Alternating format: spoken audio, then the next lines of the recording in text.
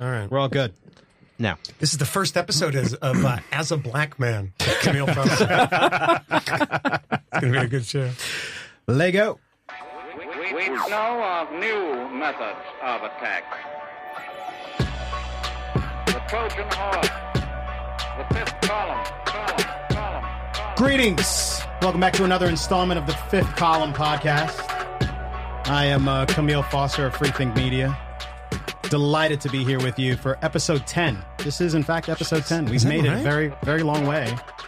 The triumvirate is once again all fully assembled in the same room. Can feel all of the intellectual power coursing through the room. It's very exciting. Feel a thrill going up my leg. Or perhaps that's just Matt. I thought that was Thad Russell's musk. That is Weird Matt. Look at you, Matt. Ruining everything. Spoiling the surprise for the people. With the Russell Musk. Don't bore us. Get to the chorus. Get into it. We are joined today. Of course, I am joined anyways by Michael Moynihan, Daily Beast, and Vice News. Matt Welch, Reason Magazine. Gentlemen, how are you? You know. Great. All right. That's great. We'll see. Very exciting. We'll see how it goes. Obviously. I am fucking great. I'm so glad. Wow. Yeah. I'm really glad. Dirty mouth. A lot of enthusiasm there. We are also joined by a wonderful, exceptional, remarkable guest.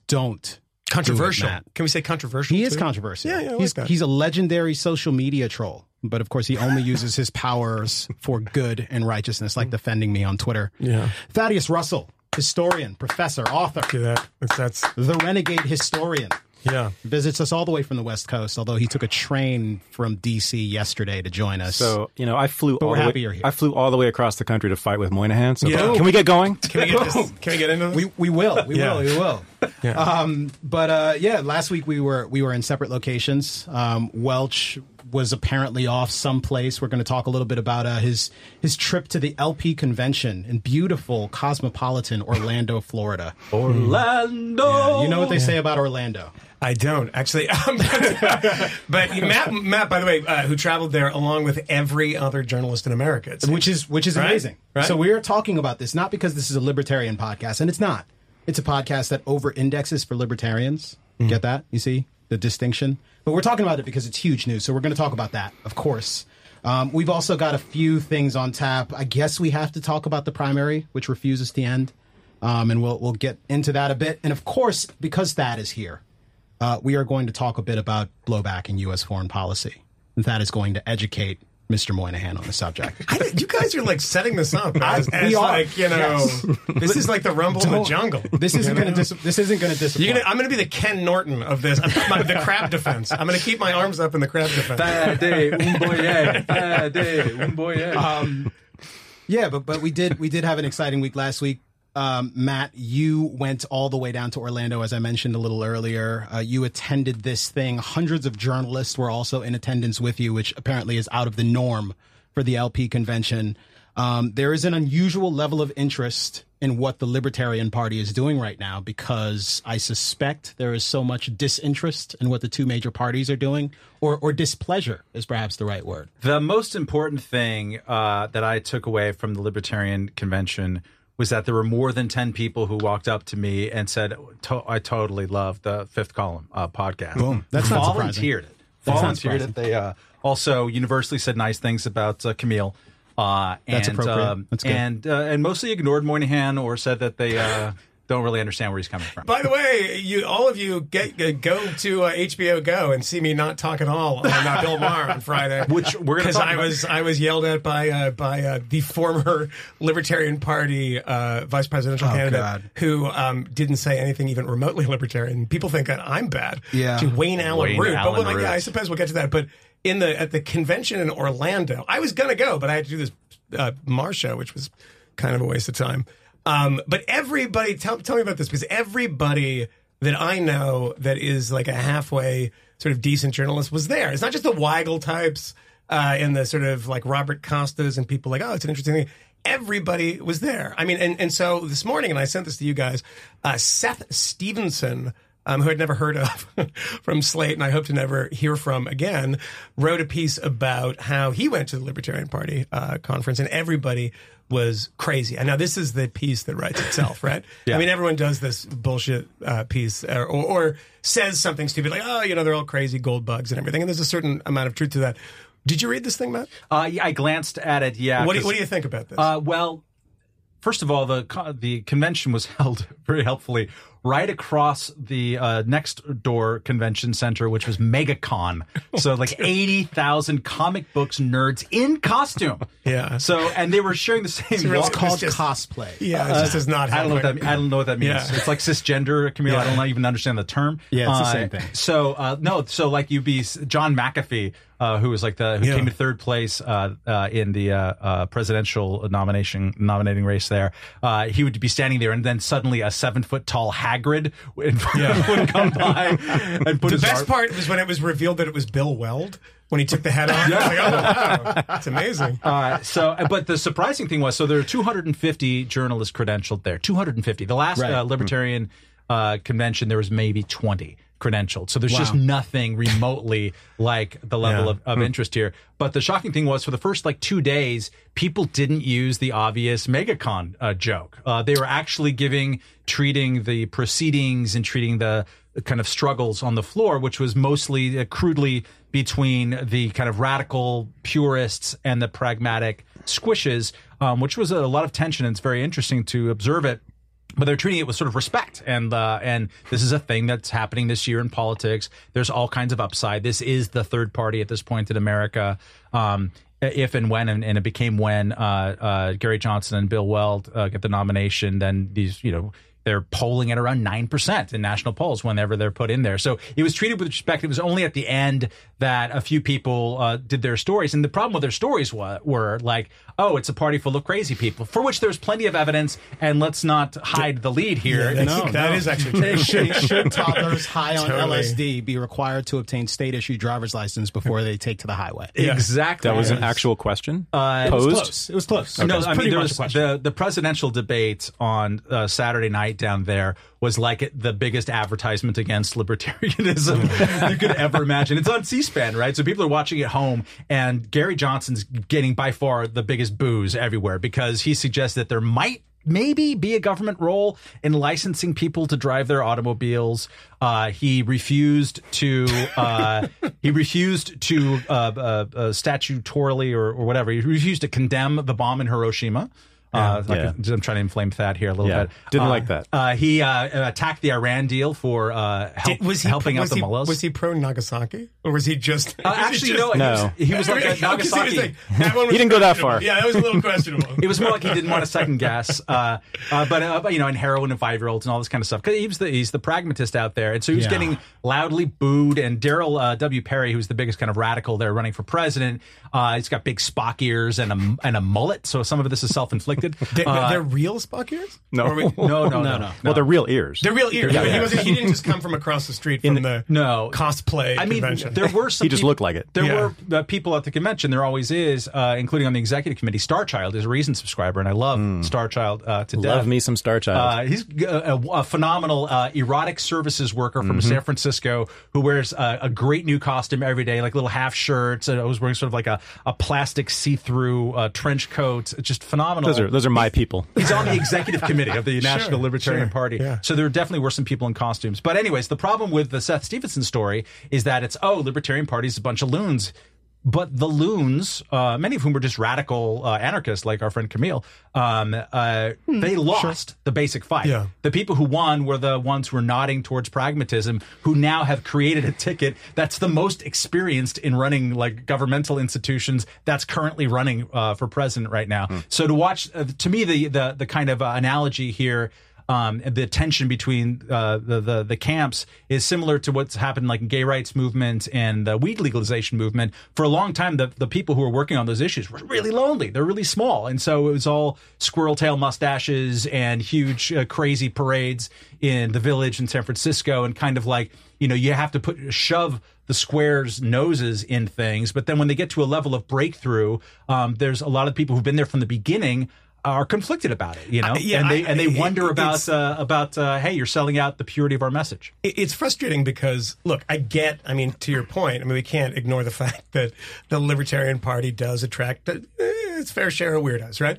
And at a convention, especially, that's their social event for the next 4 years. They're all going to go and see their friends there. It's fine, no problem.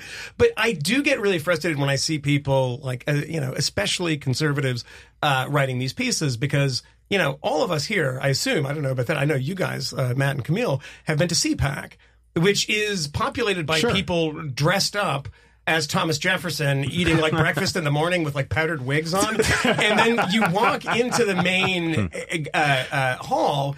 And I remember I did a video of this for a reason. I walked into the main hall and I had a very long conversation. There's a little bit of it in the video that I did with the guys from the John Birch Society, in which I was arguing with him that Eisenhower wasn't actually a member of the Communist Party. He was a Republican and he was the president. And so there's kooks everywhere. You go to the Netroots stuff. I don't even know if that's still, which was, colloquially called the Nutroots for so long because there's a lot of nutty far left people. This is what crazy people go to these things. Including the Democratic and Republican national conventions of which I've been going to since 2000. Yeah. Absolutely. That to me is like a crazy freak show. Well, Thad, have you had much experience with the LP proper? Do you know much about this zany organization? Almost none. No. I tend to know the sort of non-establishment libertarians. Yeah. I heard a lot of this about the wackos, and that there was a nude guy, there was a naked guy, or a streaker or something. He's strip tease. Yeah. He was running for national chair. And I know that he pulled his genitals out. He had a freedom thong. Yeah. So, and by the way, he had an iron cross tattoo on his arm, just for the record. So it's true. Isn't that good though? He just picked it out of the this is like anti-respectability politics. I kind of like that, right? It's a good thing, isn't it? Would we prefer all of our politicians to be in suits and ties and speaking, from talking points, et cetera? Yeah. This is really Trump's appeal too, right? That he's breaking through that himself. It works for Trump because there's something about Trump, charisma, fame, or something. I don't know if it will work particularly well for Gary Johnson and Bill Weld. I don't know. And I guess what you're suggesting is actually something else. That they should the Libertarian Party itself letting its freak flag fly, being sort of outsiders is in fact a good thing. But there's also something really puritanical about their approach, right? Like they're not willing to be pragmatic and take advantage of this perhaps once in a lifetime opportunity to maybe influence the direction of policy. It should be a protest party, for God's sake. That's the point of this thing, isn't it? Are we really serious about becoming president of the United States? Yeah. That seems sort of contradictory as well.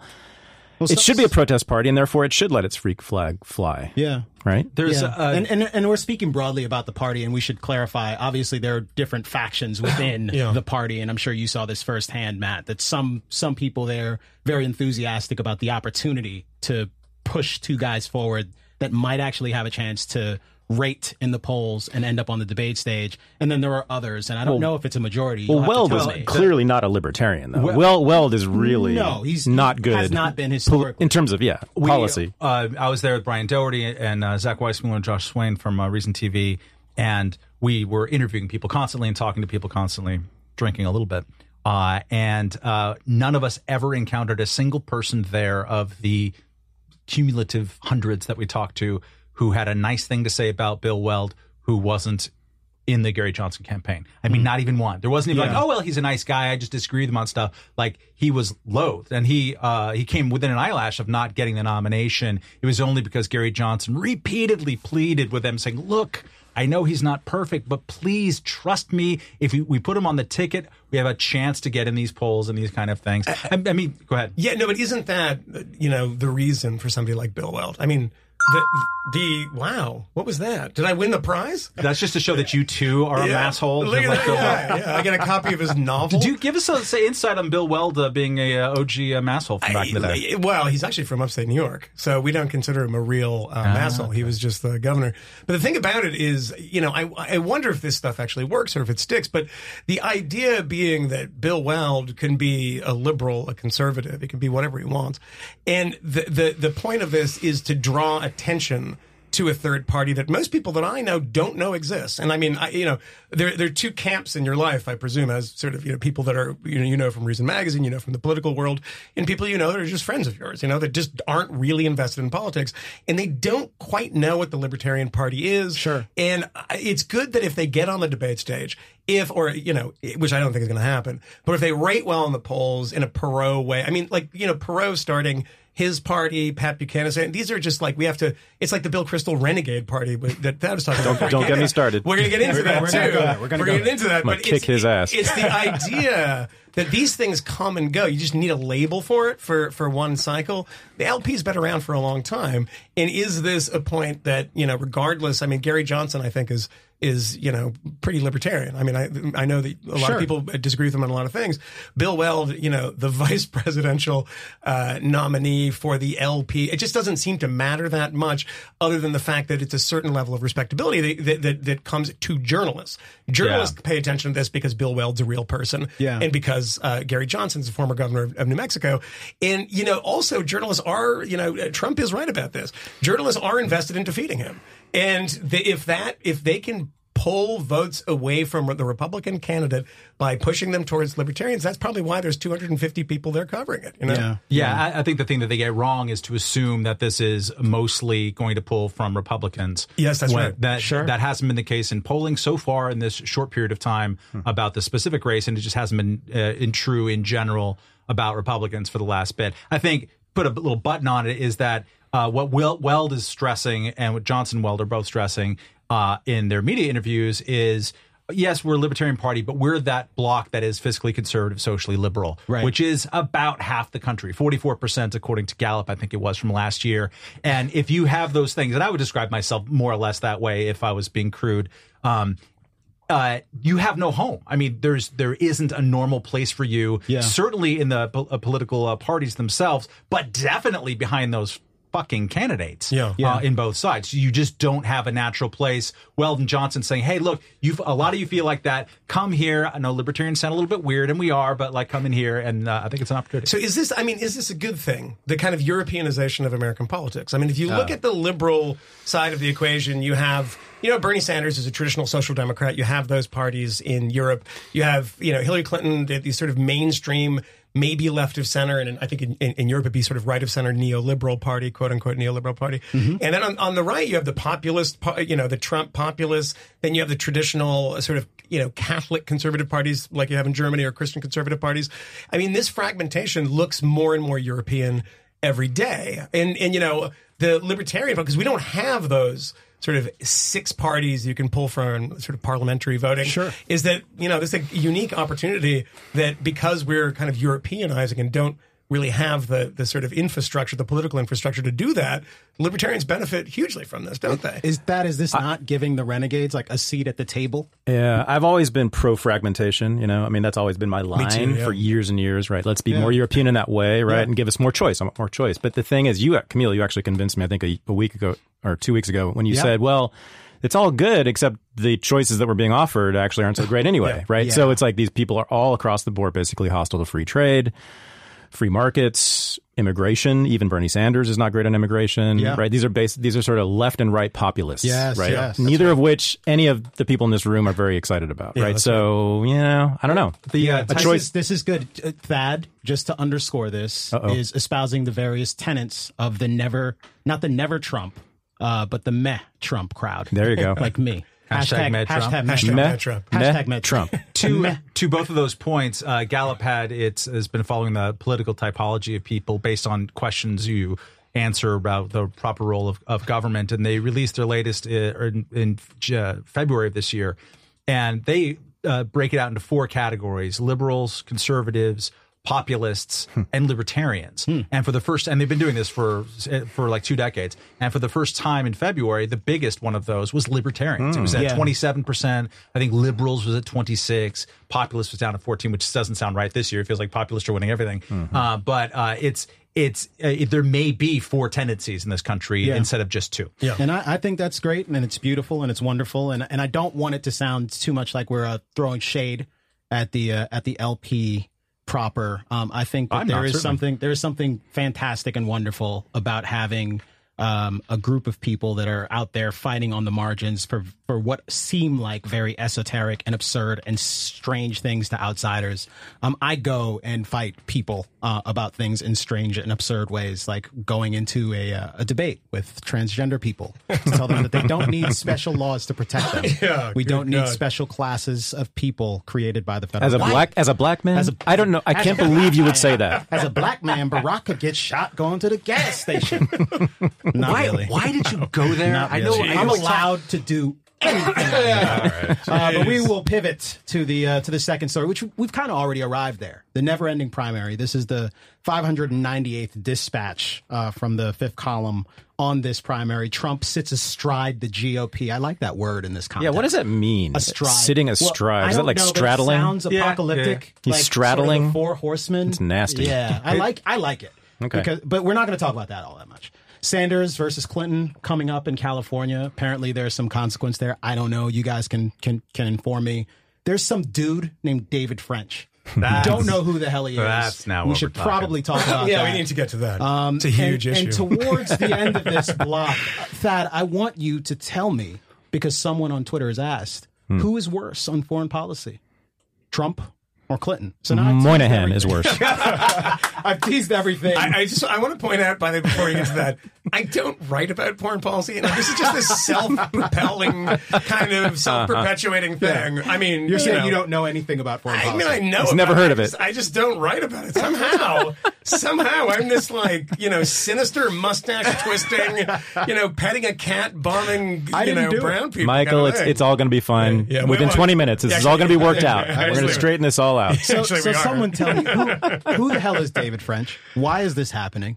This is the. I'm stepping on it because I wrote a piece for the Spectator UK. Is that a reputable organization? It's one of the best magazines in the world. I love it. It's so good. Sorry, we're just geeking on British journalism. And by the way, just here. to say to listeners, read it because it has this reputation of being like sort of a Tory, the sort of right of center magazine, and they are all over the place. I mean, Boris Johnson used to be the editor, and there was a great article attacking him last week. They have guys like Peter Oborn, who has the cover, I think, this week, who is, not a non-interventionalist. He's basically an isolationist. I mean, they're all over the place on foreign policy. They're always an interesting magazine, so it's a good byline to have, man. Well, that's thank you. I'm happy. I also met a guy from Standpoint, which is another great magazine in England. So Bill Kristol, who we've talked about on this program previously with his various fantasies, his green room fantasies about having an independent, never Trumper candidate. He's been approached Mitt Romney and Ben Sass, and then like people in the House that you've never heard of in your life. On Sunday, he said, sit tight, but over this Memorial Day weekend, we're going to have a credible independent candidate with a lot of backing. It's finally going to happen, and it got a lot of attention. Obviously, Memorial Day came and went, Monday came and went, and then it was Tuesday afternoon, and then Bloomberg breaks the story. The great candidate he's thinking about is National Review contributor David A. French. I mean, from Tennessee. Yeah. Which, as someone pointed out, he's probably the number 2 a conservative writer with the name David F.R. in North America. That's someone being you? No, actually, somebody else. Okay. David French is an Iraq war veteran. He used to be the president of FIRE, Foundation for Individual Rights and Education, which is a very good group, free speech on campus. And he is a hawkish guy who's a social conservative. He also writes Game of Thrones recaps out there. Does he emits all of the gay love making? He's not so great about all of the gays doing all the gay stuff. Yeah. And he is now Bill Kristol's idea. What makes this so ridiculous, among other things, is that at this point, it is impossible, literally, to get onto a debate stage, which is the only point if you're going to run a Never Trump independent campaign, is that you want to be on the debate stage. To get on the debate stage, you need 2 things. You need to be averaging 15% in the national polls. So David A. French, name recognition, that's going to be a problem in itself. But the other thing you have to have is ballot access. You have to have enough ballot access which means you have to collect signatures by deadlines in 50 states plus Washington, D.C., enough ballot access so that you could theoretically win the Electoral College. Do you think Bill Kristol is out there gathering signatures in Rhode Island? No. Right now in the rain? No. They don't care about that. I'm going to say a brief thing in defense of a guy whose stuff I've never read, David French. I do. I mean, by the way, point of order, he hasn't accepted as far as we know. So yeah, as far as we know. I mean, this whole thing is crazy. The first thing to point out is this morning I saw somewhere on my Facebook feed, or my Twitter feed, that on Hugh Hewitt this morning, Fred Barnes was on, who is Bill Kristol's compadre at the Weekly Standard. So I looked it up, and then there was an audio of it, and Fred Barnes was making fun of Bill Kristol this morning on the Hugh Hewitt show. He's like, I don't know what he's doing. This is the craziest thing I've ever heard.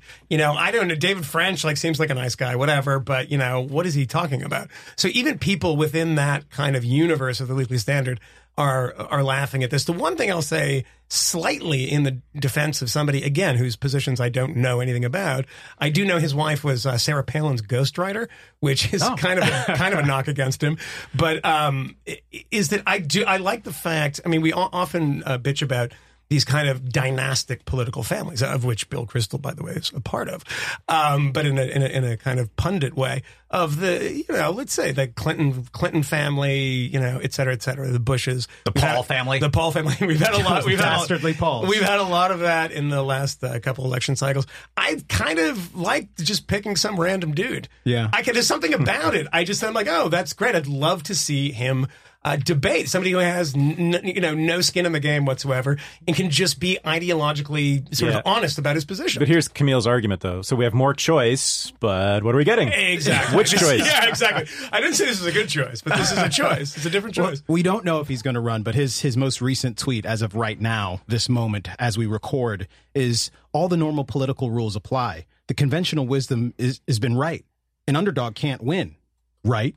Question mark. Oh, wow. Yeah. It's very mysterious. Very mysterious. Dude, you're not going to win. Less than 1 month ago, he wrote a piece about Gary Johnson and saying, at first glance, he looks like a really strong candidate. It was like super, he's on all 50 ballots and looks pretty good on things. He ultimately objected to him because of the weed and the abortions. Yeah.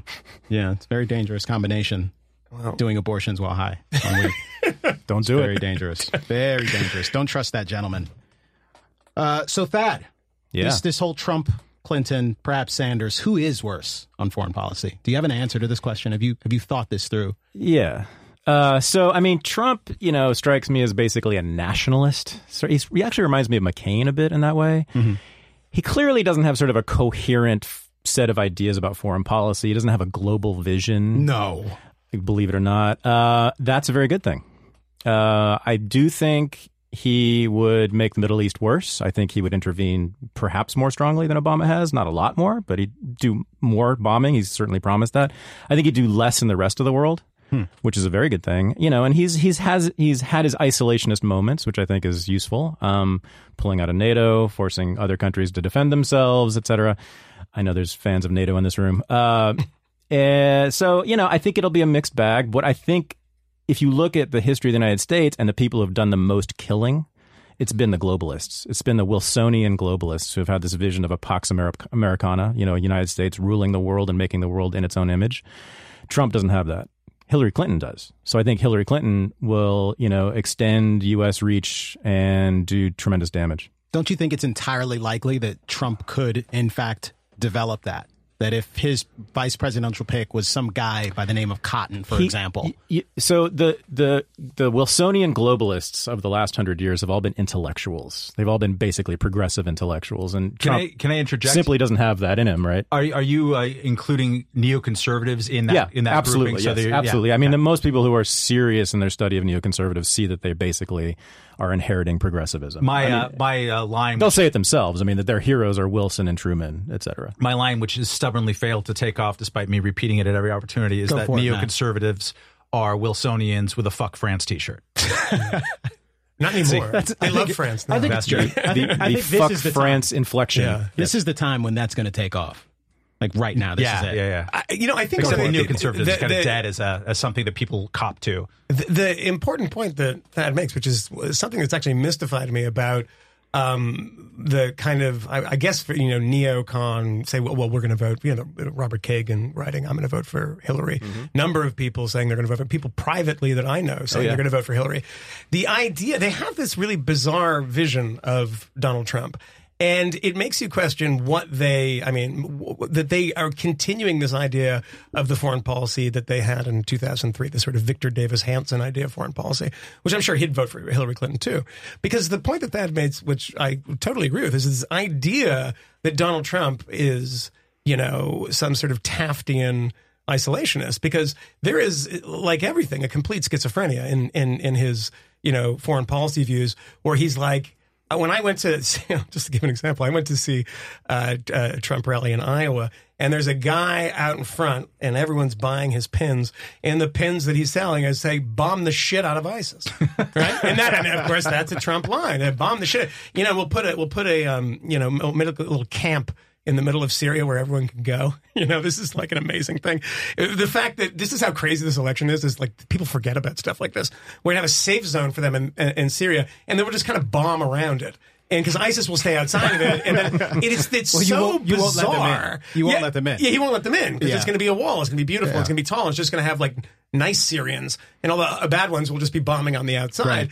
But the idea that his foreign policy is some kind of isolationist or even anti-interventionist, it is, belied by all the evidence that suggests that depending on what audience he's speaking to, he can speak to the, Republican, Jewish, whatever coalition and say, well, I'm going to make nice with everybody. I'm going to treat everybody equally in the Middle East. This is how and then the next thing he's getting a speech written by Jared Kushner, his son-in-law, who's the owner of the New York Observer, which is very sort of Netanyahu-like the next day.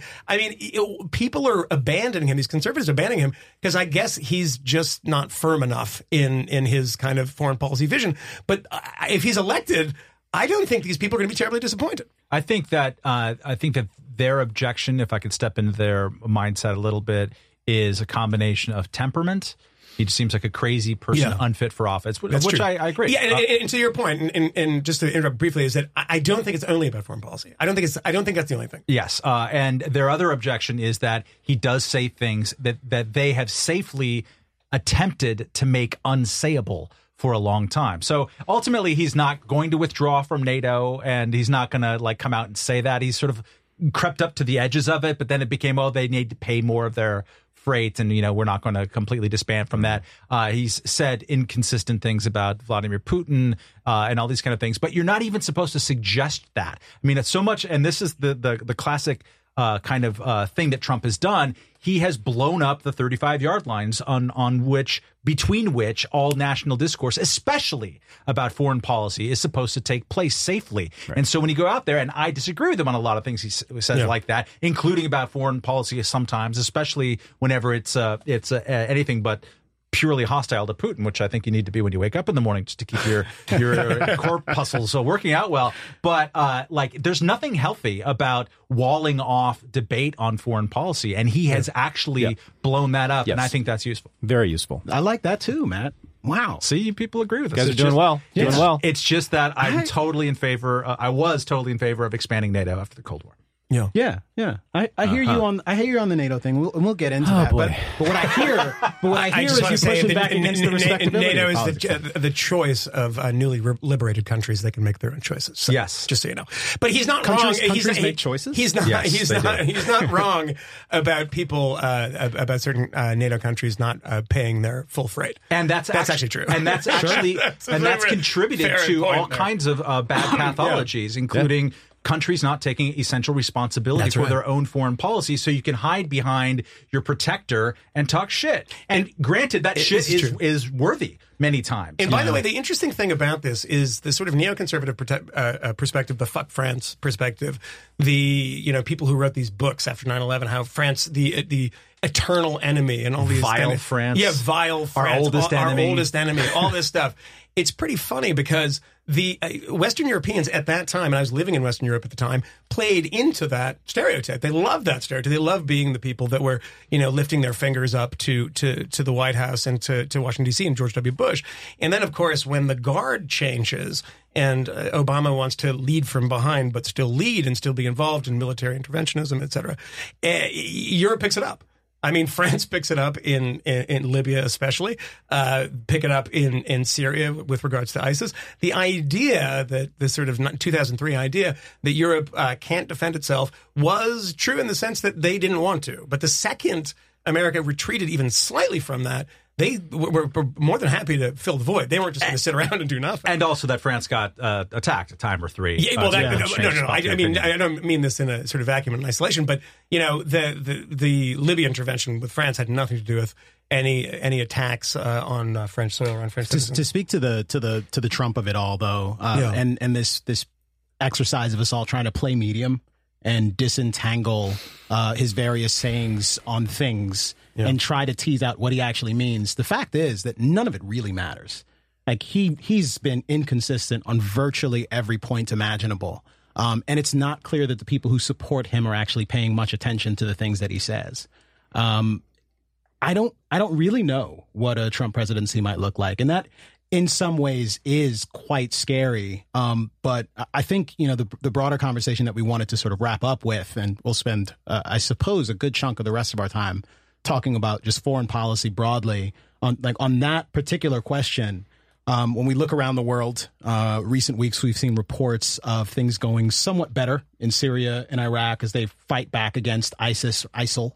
And then we've also seen reports in Afghanistan where we've taken out some top guys, and in places like Libya, on the other hand, where things aren't going so swell these days. If those were the only trouble spots on Earth, if those were the only places where America was bringing its foreign policy muscle to bear, that'd be one thing. But instead, we've got hundreds and hundreds of bases around the world.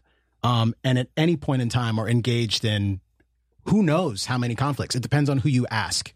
Last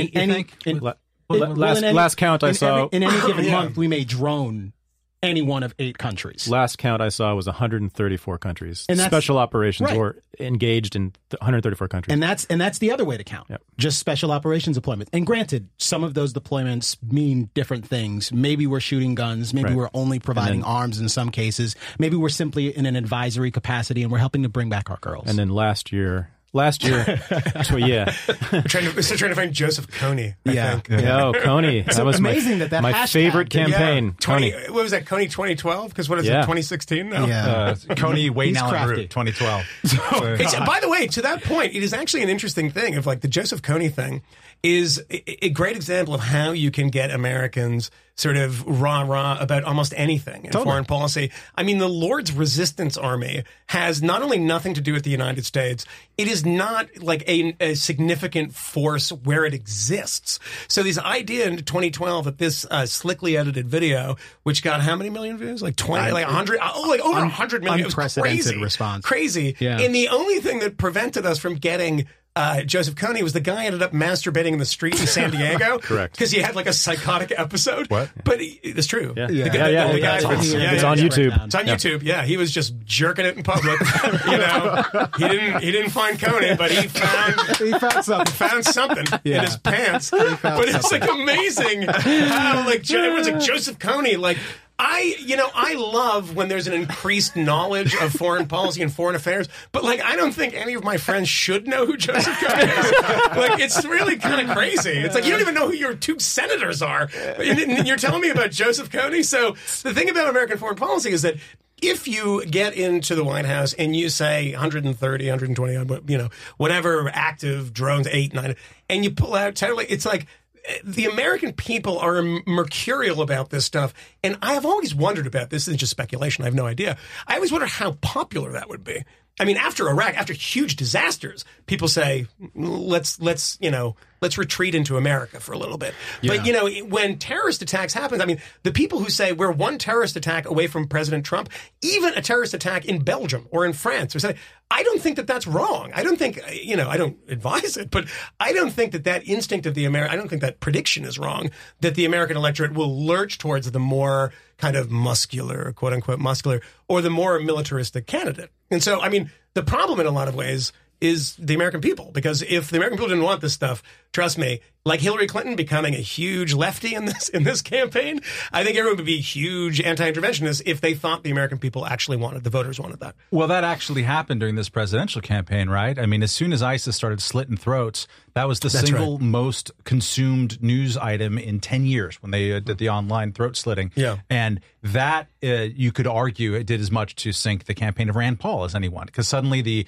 energy of being anti-Syrian intervention in August of 2013, which had come, you know, on a series of these, the Edward Snowden revelations happened in 2013. There's a bunch of stuff that the winds were blowing in that direction really strongly in 2013. By the end of 2014, suddenly people, for the first time after long dissatisfaction and righteous dissatisfaction with our ongoing presence even in Afghanistan and Iraq, suddenly that started to reverse a little bit. And I think sadly it's still kind of there, although it's unsettled. The other part of that, which kind of rubs against that, is that sort of in between the 35-yard lines foreign policy, which and take the Thad framing as just kind of a constant Wilsonianism, which it pretty much is, different flavors or emphases at any given point.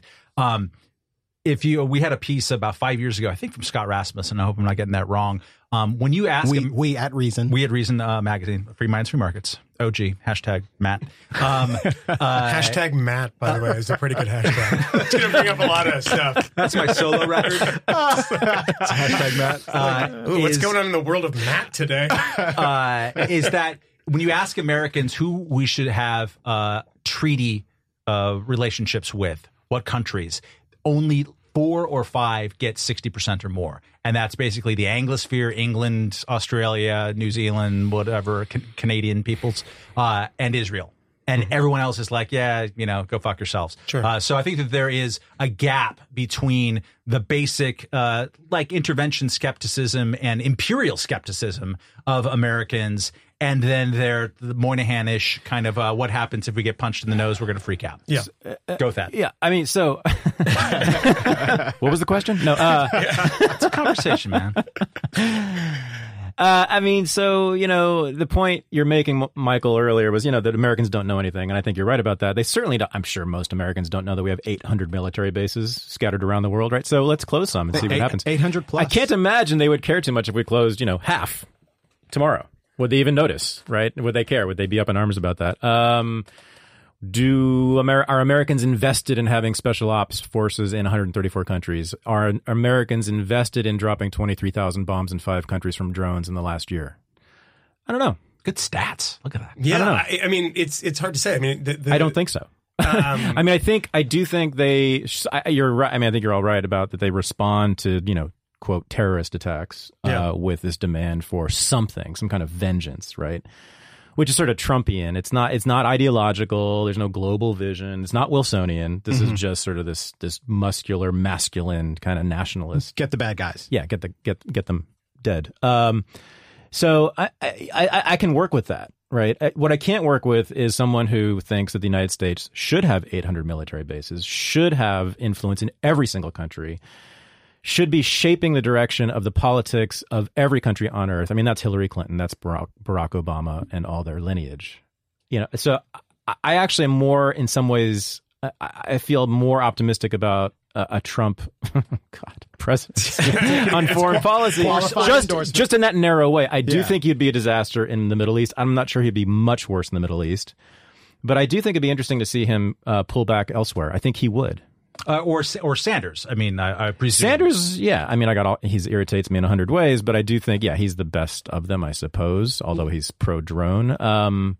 Yeah, I mean, I think Bernie would be the best. Let me ask you this question because it makes me and Michael feel superior at any given point. But that's what I'm here for. I have no idea where this is going, by the way. But for me, one of the problems with Trump, even if you believed Justin Raimondo's analysis of Trump's foreign policy, which I think always getting name dropped. Twice, I have right? no idea who that is. But but that's only one major incident away from. Like something terrible happens here, Trump turns to who knows about that thing. Yeah. And when you turn to who knows about that thing abroad, it is almost never Thad Russell.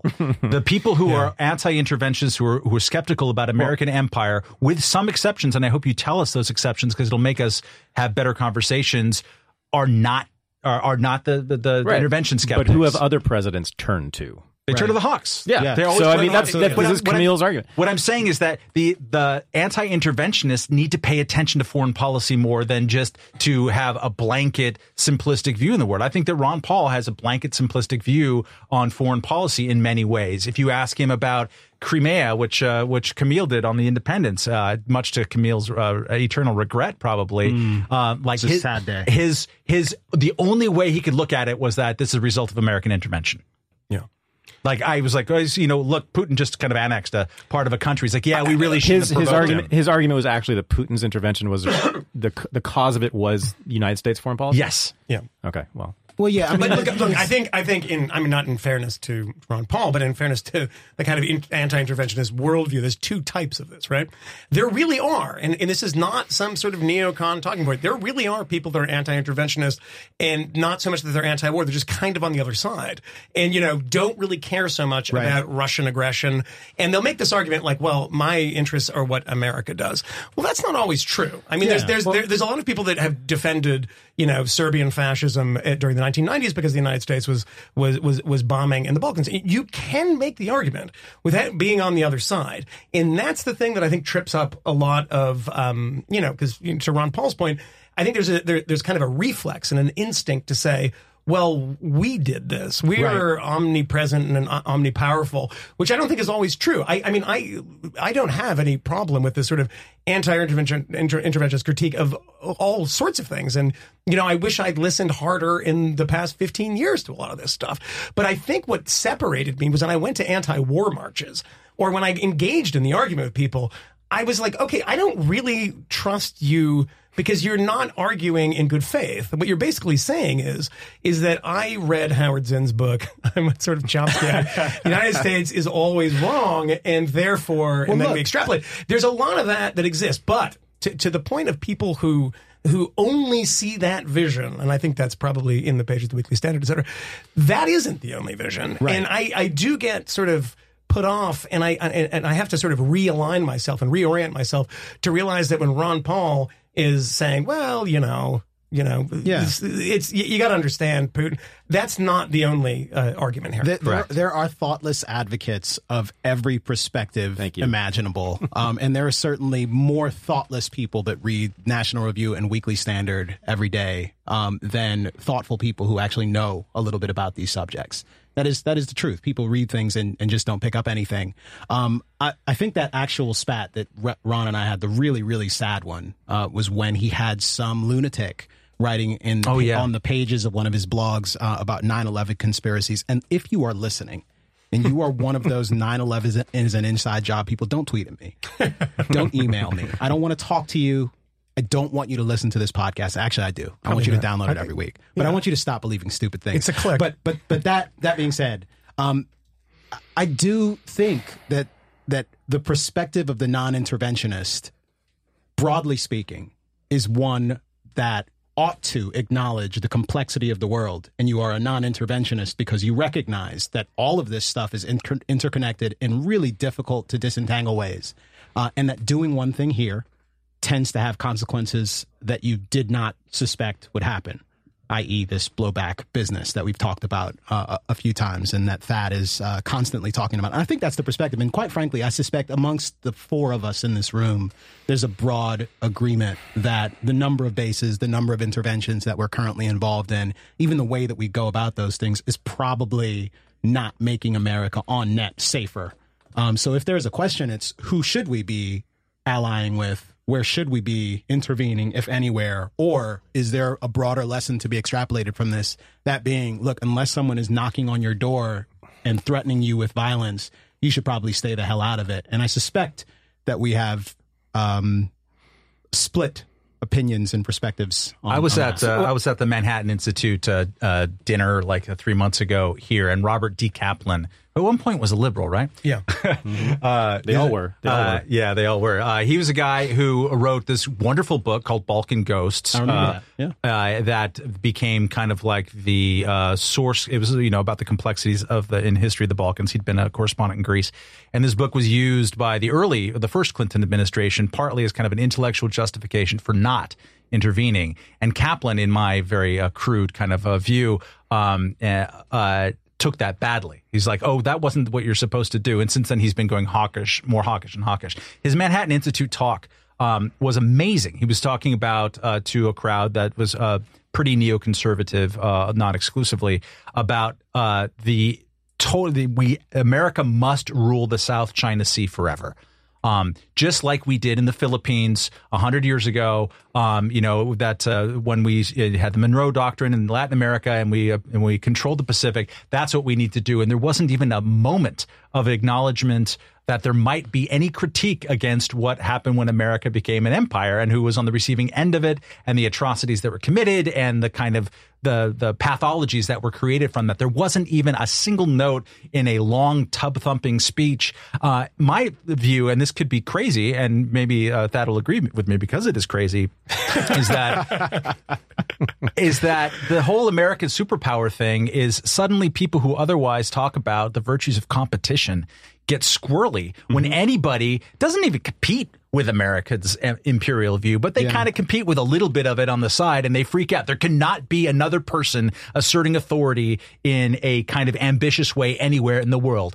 And even if China is terrible, and of course Red China is terrible because they're Red China, I think America should have competition, ideological competition, and that would make us better. And like the competition isn't to control as much as possible. It's to influence, hopefully, through the good force of our ideas and the good force of our commerce and not the brute force of our weapons. Well, it's actually, by the way, it's an interesting point because if you look at every book that was published about foreign policy by mainstream kind of foreign policy analysts, a lot of whom were neocons that wrote books about Iraq, look at everything from September 10th, 2001, for maybe 3 or 4 years before. Every single book was about China. And if China was that big of a threat, we abandoned China from September 12th, 2001 to basically now. And what was the result of that? Because the arguments that were made was that if we ignored the threat of China, we were ignoring a very, very big thing that would blow up in our face. And we did ignore it for 10 years or 15 years. So, I mean, it's actually worth looking at, at what happened and at those books again. We're looking at the bad predictions about Iraq. There's actually a bunch of bad predictions prior to September 11th about China. And also North Korea was going to blow us all up. Yeah, it still might. But Thad was I saw him about to say something or punch you or I can't remember. Yeah. So in the first 5 minutes of this podcast, the first episode of Mr. Moynihan went on a long jag, which is basically the reason I'm here today. About we got about 8 minutes left. Well, I just wanted, and time to wrap. No, I just wanted to get some clarification. So, I mean, I heard you talking about this. I think this was post Paris. Mm-hmm. Yeah. And you made an argument about how blowback theorists are fools for willfully ignoring the ideology of Islamists, right? Yeah. First of all, I'm not sure I've ever seen a blowback theorist do that. Maybe. Oh, they exist. Maybe. The monocausal theorist. Blowback is out there. Okay, but I mean, so I hear that argument a lot these days from people, and I'm not comparing you to them, but people like these new atheists, Sam Harris. Mm-hmm. Et cetera, who go on and on and on and on and on about, we need to talk about the ideology of Islamists, and that's the real problem, and no one's standing up to that. No one's identifying that as the problem. And my question for them is always like, so what if we did? What we're supposed to do is tell them that they're bad and wrong? Mm-hmm. Yes, it is absolutely true. There's no question that the ideology of those people had something to do with the fact that they blow up people. Yeah, certainly. They have a lot, okay. So it also seems to me incontrovertible that another cause of that is their idea that U.S. intervention over the last 60 years in the Middle East, in their countries, is another cause, is another grievance that is another cause of it. Okay, so it seems to me we can do something about the latter cause. We can't do anything about their ideology. We can't change their minds about the Quran. We can certainly remove the cause of the grievance, right? Well, you'd have to agree that was that was the big grievance. I mean, a couple points that I would make. I do think that I run into more people who are willing, and actually there's a parallel with the sort of Sam Harris is here. The second, Charlie Hebdo happened, there were pieces, and you can find them, and I tweeted them, Matt tweeted. There was like, this is about France's foreign policy. So, I mean, obviously what is happening here is that you can never satisfy people of a particular ideology. If it's not foreign policy, it's sending girls to school. If it's not sending girls to school, it's drawing pictures that somebody thinks is obscene, etc. I think the parallel, by the way, with people like Sam Harris is that the second something like this happens, people are trying to shoehorn it into their ideology. So Sam Harris is going on and on and on about ideology of Islamism because he's an atheist. There are people who go on and on and on about America's interventionism because they're sort of, Chomskyites, or it doesn't make a difference what they are. But what that does is it causes people to come to conclusions before they actually adjudicate the evidence. And I think this happens quite frequently. I mean, what I said in that podcast, and then I'll let you respond, but what I said in that podcast, if I remember correctly, is that there is something particular about this ideology that I think is undeniable, because there are a lot of countries that are suffering under the boot heels of other countries and other occupations that do nothing like this. That, there's not a lot of Tibetan suicide bombers. Right. There are not, if there's a Greek guy, who's in the army and he's not Nadal Hassan, and shooting up, because he's mad about Turkey occupying Cyprus or something. Right. I mean, there's a number of these things, but whereas, for instance, at Bataclan, I think that people can say that it's occupation. You could also just say, who cares? That's the first response. The second one is it's always lots of different things. So Bataclan, you have in their little manifesto, they were mad about the club. This idea they hate us for our freedom is stupid and it's reductionist, but you could actually modify that to something real. And they said that I can't remember the line. It was like the prostitutes prostituting themselves and dancing in this club, and they must be destroyed for this. So unfortunately, the blowback thing, just sort of consumes everything, and people tend to ignore this other stuff. So if it is a problem of ideology, then the only answer is to kill them. I don't think so. No, but that's where your argument leads. No. I don't think you kill racists. I don't think you bomb them. I don't think you shoot racists. Well, are we going to change their minds by arguing with them? By shaming them? Not shaming them, but there's a lot of. I mean, look, the Bataclan thing, the Molenbeek stuff, the Belgian stuff, almost all of the attacks in the UK, almost all of the stuff in Europe where it is a quote unquote existential threat. I mean, I don't believe in trying to clean up the mess in the Middle East anymore. But in Western Europe, these are people of Western Europe. They're all almost always second generation. And there are a number of programs in here where people do try to, get people when they're young and say, hey, not the best idea to go to Syria. And especially in France, they face tremendous discrimination, right? So it's not just foreign policy. I mean, there's anti-Arabism in many ways that they're experiencing. I think there's a lot of discrimination. I think we'd agree that we probably the problem here is always being monocausal about this. That there is a single sole thing that is responsible for all of this. And I'm inclined to agree with you, Thad, that we can certainly talk about the cultural deficiencies that actually produce the sort of violence that we're seeing. Like, we can't have a conversation about that. I do think it is impossible to wave a wand and make that stuff disappear. There are certainly idiots who will make an argument that is never, ever a problem, that's not a part of the equation at all. There are also lunatics who will exaggerate the degree to which that is the principal problem. Sure. When I look at a place like Tunisia, like today, and the reforms that are actually happening there, that is very promising. Yeah. And certainly the notion that it is Islam writ large that is fundamentally responsible for this. That's not the argument you're making. That's not the argument you're making. There are people like Sam Harris, I think it's fair to say, who do in fact make that argument. And that is that is deeply problematic. Well, I think that I can't speak for Sam Harris. I don't know Sam Harris, but I think the argument there, I think the argument there is that it is ideologically. It is, as he said on Bill Maher's show, the motherlode of bad ideas.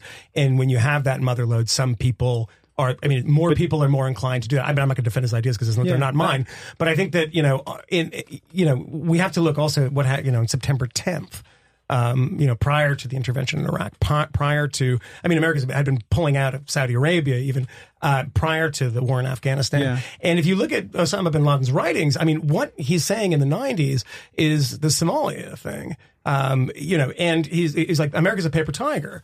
We blow things up and they back away. Let's go forward. And that was bin Laden's argument up until 2011. And there were so many people within the ranks, and Peter Bergen has written about this quite a bit, that were saying, you know what, you're going to be wrong about this if we hit the World Trade Center. But the kind of idea from Al-Qaeda at the time was that America didn't want to fight. So didn't he also suggest, though, wasn't it prior to September 11th that he suggested that if we blow things up and they attack us, we can bleed them dry? There are people also within the Zawahiri argument too that we can bleed them dry, and they were right about that. Yeah, and it is interesting. Look, terrorism is a difficult problem to try to crack. There are plenty of people who've done very good thinking about this, but it's also worth noting historically, 100-odd years ago, we did have a wave of anarchist terrorism in this country. Actually, more than 100 years ago. You can still see the impressions from the detonations on Wall Street.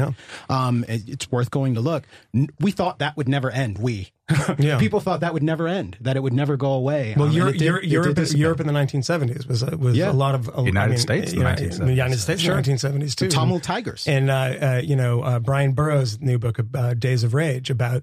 It's a different thing, obviously, because it was less of a cult of death in which death was actually deliverance and actually was the goal and the victory. That's why you're setting off bombs in front of the Chase Manhattan building at 3 a.m. if you're a Puerto Rican, independent nationalist, an FALN guy. But no, I think that I wish I knew how to eradicate the ideology. I don't think I'd be doing this podcast if I did. I'd be making millions in consulting fees or something. But my friend Shiraz Mahar, who used to be a member of Hizb ut-Tahrir, and I saw him last week, and he was very close friends with the guy who is now in prison, who tried to blow up the Glasgow airport with the car full of explosives and failed.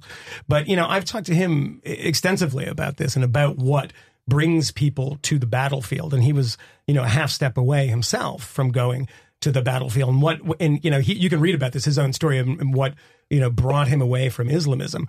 But, it is, in his estimation, a huge problem. He he was enchanted by this idea that all of his problems were created. And to Thad's point, which, I don't think is wrong. It's just a matter of emphasis and how much emphasis you give it, of American foreign policy or British foreign policy being the things that motivated. And if this went away, the ideology would go away. I don't believe that that's we can remove the foreign policy. We can't remove those ideas.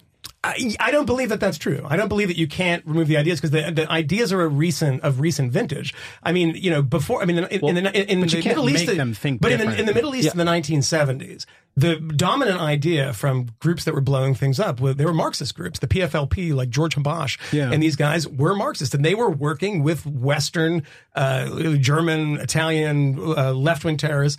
And Islamist terrorism wasn't really a thing. It came out of somewhere, and if it came out of somewhere, can you stop it?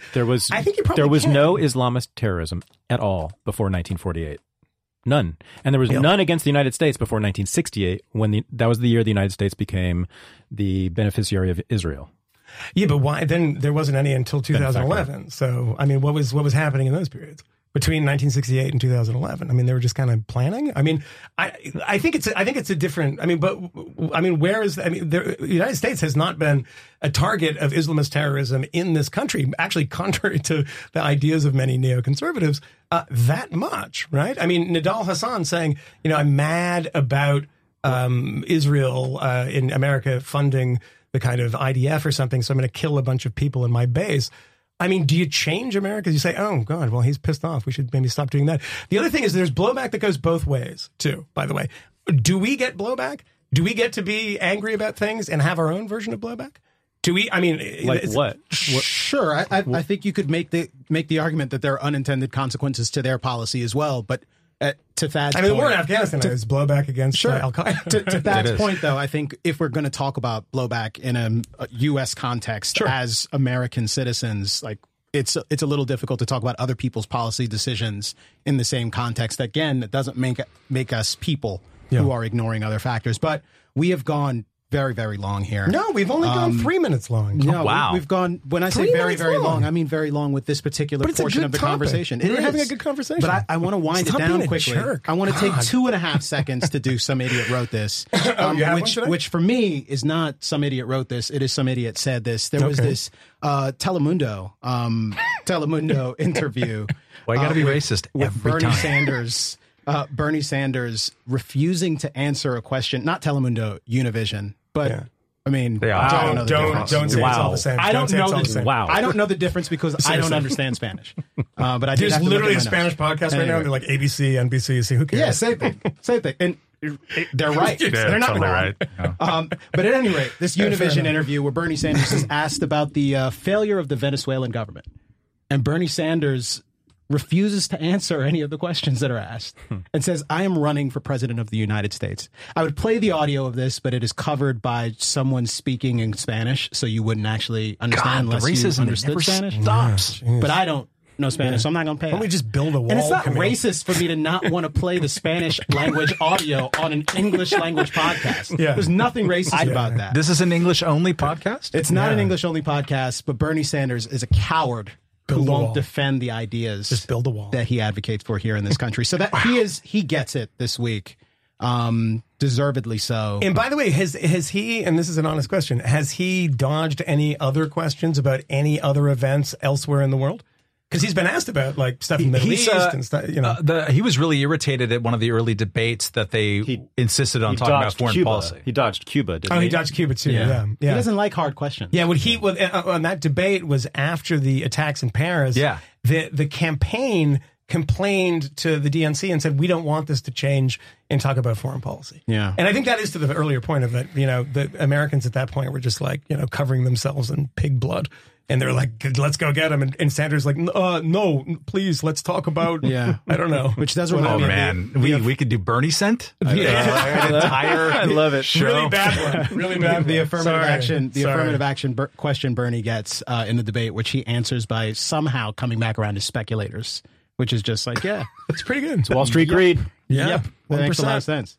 Well, kids, this has been a tremendous amount of fun, but we do have to go. I would invite you to check us out at wethefifth.com, at wethefifth on Twitter.